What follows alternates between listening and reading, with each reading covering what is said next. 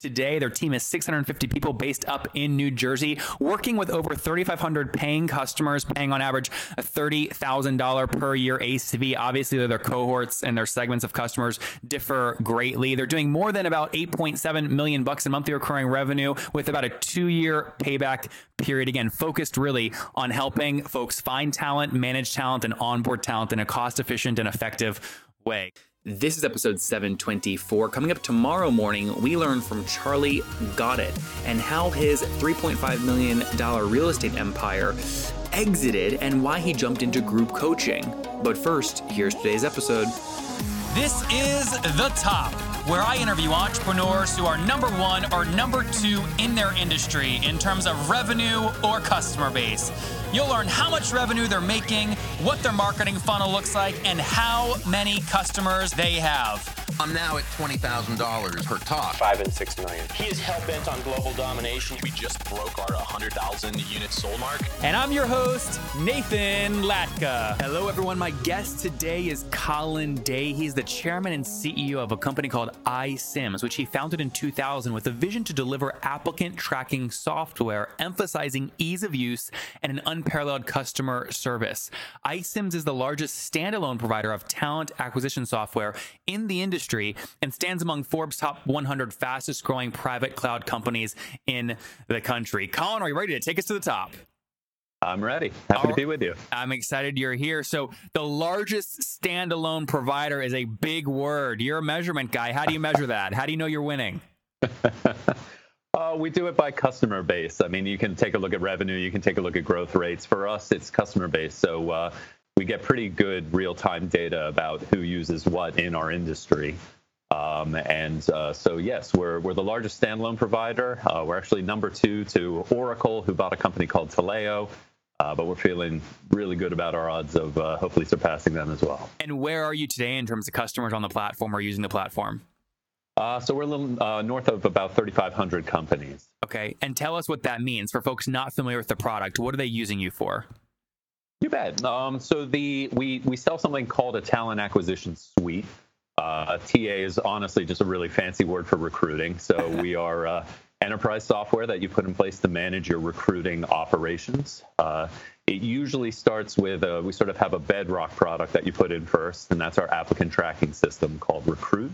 And then if you're looking to get a little bit more progressive and not just do what a lot of recruiters do, which is a sort of post and pray methodology, you can put in marketing automations to build up sort of passive candidate talent pools. You can put in onboarding components to complete the transaction.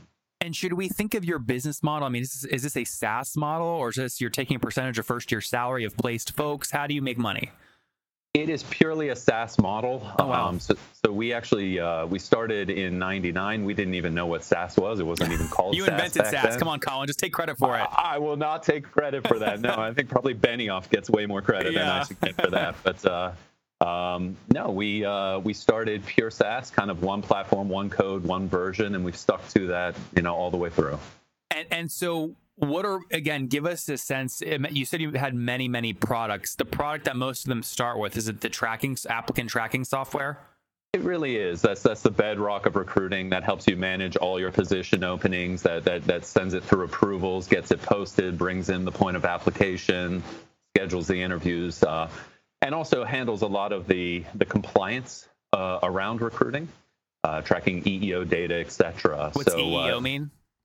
It's equal employment opportunity data, so race, gender, veteran status, etc. And what is I imagine you have a multitude of different price points for that, but on average, what does somebody pay to start using you through that software? It really varies. So we actually support customers of just about every size. We tend to see recruiting become really, really important probably after you hit 100 employees. We have seen some below 100 employees, but I think after 100 employees, you start getting to scale. Depending on your growth rates, you're really thinking about the next level. Mm-hmm. So we have price buckets that make sense for the smaller end of the market versus the mid-market versus the very high end of the market. So it can start as low as, call it $500 a month, and it can go up to 6 figures a month. Got it. And then talk to me about, I want to learn more about the founding story now that we have a little bit of the context of what the business does. So you said you founded this you said 99? Yeah, 99. That's a hell of a year to found a software company. Yeah, tell me about it. What was going through your head? So I always sort of say I fell into it ass backwards. There was a lot of luck involved, but I graduated from Cornell with a degree in psychology. I just wanted to do something entrepreneurial, and I got pulled into a recruiting staffing firm as my first job. I knew nothing about technology, but they said, all right, you're going to be hiring, developers, testers, DBAs for Bell Labs. Uh-huh. So my first clients were here in New Jersey, which is where we are headquartered. Worked as a recruiter. I was always antsy to try to figure out, how do I parlay this into starting a business? And the reality is, and I think this is the case for many entrepreneurs, it was just staring me in the face. I was logging into this proprietary system that the company I was with had built. They were called Comrise, and their system was called Comrise's Information Management System. So they called it SIMS. One day I just woke up and I said, what have I been doing? It's staring me in the face every single day. So I think I was 23 at the time, and I went to their CEO and I said, this is going to sound crazy, but what if we buy the rights to your software? We spin it out. We start our own company. And he was totally on board. And that's what we did. We threw a little red eye and a .com. And then, as I'm sure you can imagine, about 3 years later, we couldn't drop the .com portion of it fast enough. So. What was 99 the year you started at the company, or the year when you were 23 when you negotiated to buy the company out? Yeah. So I started as a recruiter in 97. I was 21 when I graduated. So I worked as a recruiter for a couple of years before I started iCIMS at 23. So I didn't have a lot of knowledge to go on. I think that was probably a good thing. I think if I'd probably had more experience, I would have talked myself out of trying to do it, because it's just such a competitive market. It always has been. How did you? Well, so Colin, first off, amazing story. I imagine there's a lot of other 23-year-olds listening right now that are frustrated with the company they work in, but they see something inside the company they would love to spin out, but they're going, I've only had a salary of $80K for 2 years. I'm still paying off college debt. I have no savings. How on earth am I going to negotiate this piece of technology to spin out? How'd you do it?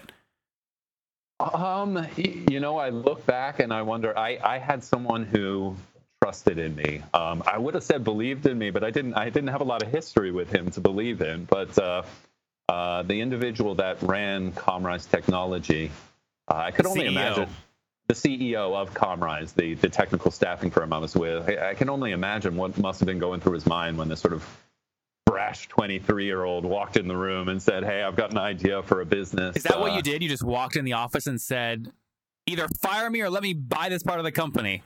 I don't think it was probably saying either fire me. I don't think I was ready for that moment, but definitely said, hey, listen, I think we've got something here. My gosh, he was so supportive. How did you value it, though? Like, talk to me about the economics of that deal. Like, did you pay him an amount of money for it? Did he just give it to you and keep a chunk for himself? There's a crazy story behind that portion of it. But, all I knew, I didn't even know how to, hey, make me a CEO, give me a CEO salary. I didn't negotiate for equity early on. It really was very much just, I see an opportunity. I want to run for it. I will need to buy the software. So we did that at a very, we created a very low value of the software to do that transaction. Did you use your own money, or did you figure out how to raise money from other investors?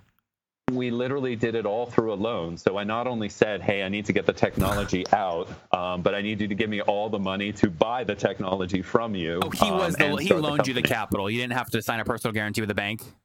He loaned the capital. Oh, wow, that's great. So when you talk about really having a patron behind you, he really was. So, and then, I'm sure you can imagine come 2001 and 2002, things turned a bit harrowing. Did you have leverage at this point? Like, was the business already feeling the 99 kind of bust, and you said, before this thing goes bankrupt, maybe I can try and pull an asset out of it? Or was that not the state of mind you were in? No, it was the opposite. We were in high times. So when I was working as a recruiter, we could not find enough technology people fast enough. They even sent me over to India. Wow. To just recruit out of India and try to bring people back. So it was a heyday when we sort of spun out, and it was only after that everything started to sort of gloriously fail. And real quick, before we move and we fast forward to today, just so those young folks listening right now, in case they're trying to maybe mimic your success inside their own companies, I mean, are we talking a loan amount that was like above $100,000, like in the millions, or below $100,000? I mean, what size risk were you taking here? So, I mean, it really was a loan over time. So, you know, sort of think that the first 2 years of our existence, I called them payroll loans, which is basically every 2 weeks I would call them up and I'd say, hey, here's the staff we have and how much I need to pay. And I would joke that I'd sort of sweat bullets while I waited for the wire transfer and then walk out and tell everyone that they were getting paid that week. So you would tell him you didn't actually get the cash. He would wire you money as you needed it. It was sort of bridged as needed. I would call up and get the cash, and it was to the tune overall over about 2 years of about $2.5 million. Okay, got it. And why? And besides just you being a nice guy, right, and him there was some camaraderie there. What was he getting for this? Did he keep a portion of the company? Do they still own a part of the company today, or was there interest, or what? Looking back, I did not negotiate equity up front. We had to do that later on after we started seeing some success. So there's probably a lesson to be learned there. But I was just thrilled, honestly, to be a 23-year-old CEO starting my own company with capital and in '99, yeah. In '99. What was do you remember what your first year? By the way, was it a monthly recurring business model back then, or has that evolved? It was a monthly recurring business model back then, and it was really hard to get going because we didn't have Amazon Web Services, we didn't have all Stripe. Oh gosh, amazing resources that make it a lot more capital efficient to start. So a lot of it was building out a data center, sort of all the things we knew we needed to do before we even got a customer. What was that first year revenue? Do you remember? It was pathetic. Tell me how pathetic. How pathetic was it? This will help other people get excited about doing their own thing. I think we were thrilled to have probably about 80,000 or something. I mean, it was absolutely tiny. It's a great start. Yeah. All right. So fast forward to today. What's the team size there in New Jersey? Sure. So we are about 650 people, and 90% of them are in our headquarters in New Jersey. With the irony being that we are actually moving in November to the old Bell Labs headquarters, which is where I originally started recruiting for. So there's a sort of come full circle story there. That is pretty funny. So about 650 folks based there in New Jersey. And besides that first about $2 million loan, have you raised capital or have you bootstrapped since then? So something we're really proud of, and it took me a while to learn about raising capital and what kind of capital and primary versus secondary, et cetera. We honestly like to say that we have gotten to where we have with no one's money really going into the business. So that original loan was paid back in full with interest. Mm-hmm. And then we have since brought in a private equity a growth equity partner called Susquehanna. But all of that was secondary, was liquidity. We actually we're growing really well, and we were able to say to them, guys, we don't need the cash. We're pretty profitable, but if you were to help with a liquidity event, we'll ratchet up the risk and put more of the bottom line into the growth of the firm. Colin, I'm not following that. What do you mean? Do they actually put capital in for a percentage of equity? Help me understand that again. You bet. So yes, they took a percentage of equity, but all the capital went out. It went to liquidity. It went to the original owner and myself. Got it. So it didn't actually go into the business. It wasn't operational cash. It wasn't operational, no. So we still like to make the claim that, yes, despite the fact that we do have a growth equity partner, we feel like we've done everything using our own operating model. Got it. So that all the money they put in it was pure liquidity. None of it went in operations. Got it, guys. I just have to highlight this real quick, guys, because I don't get the opportunity to do this a lot. There are so many ways to create wealth for yourself as an entrepreneur when you're building a business and taking risk besides selling to some big company. This is one way to do it, right? Where you get an outside investor, and I'm making this up. I don't know what Colin's numbers are. Colin, I'd love for you to share them, but I'm going to guess you're not. But let's say the private equity folks put in $20 million and he's going to say, okay, we'll give you 10% equity for that, but you're actually buying 10% of my 60% that I own, right? So Colin can pocket that. Is that how the dynamics works, Colin? you got the dynamics right. And we actually did 2 bites of the apple. So Susquehanna, our partner, has come in 6 years ago with one investment, and they followed it up last year with another. And how do you, so like one of my things in life is like you can't expect someone to work hard for you after you make them rich. It's kind of why like earnouts rarely work and like some of these things rarely work. It seems to be working for you. You seem excited about being there. You've already made capital from this. Like, how do you in your brain keep excited about going forward after you already have had a payday?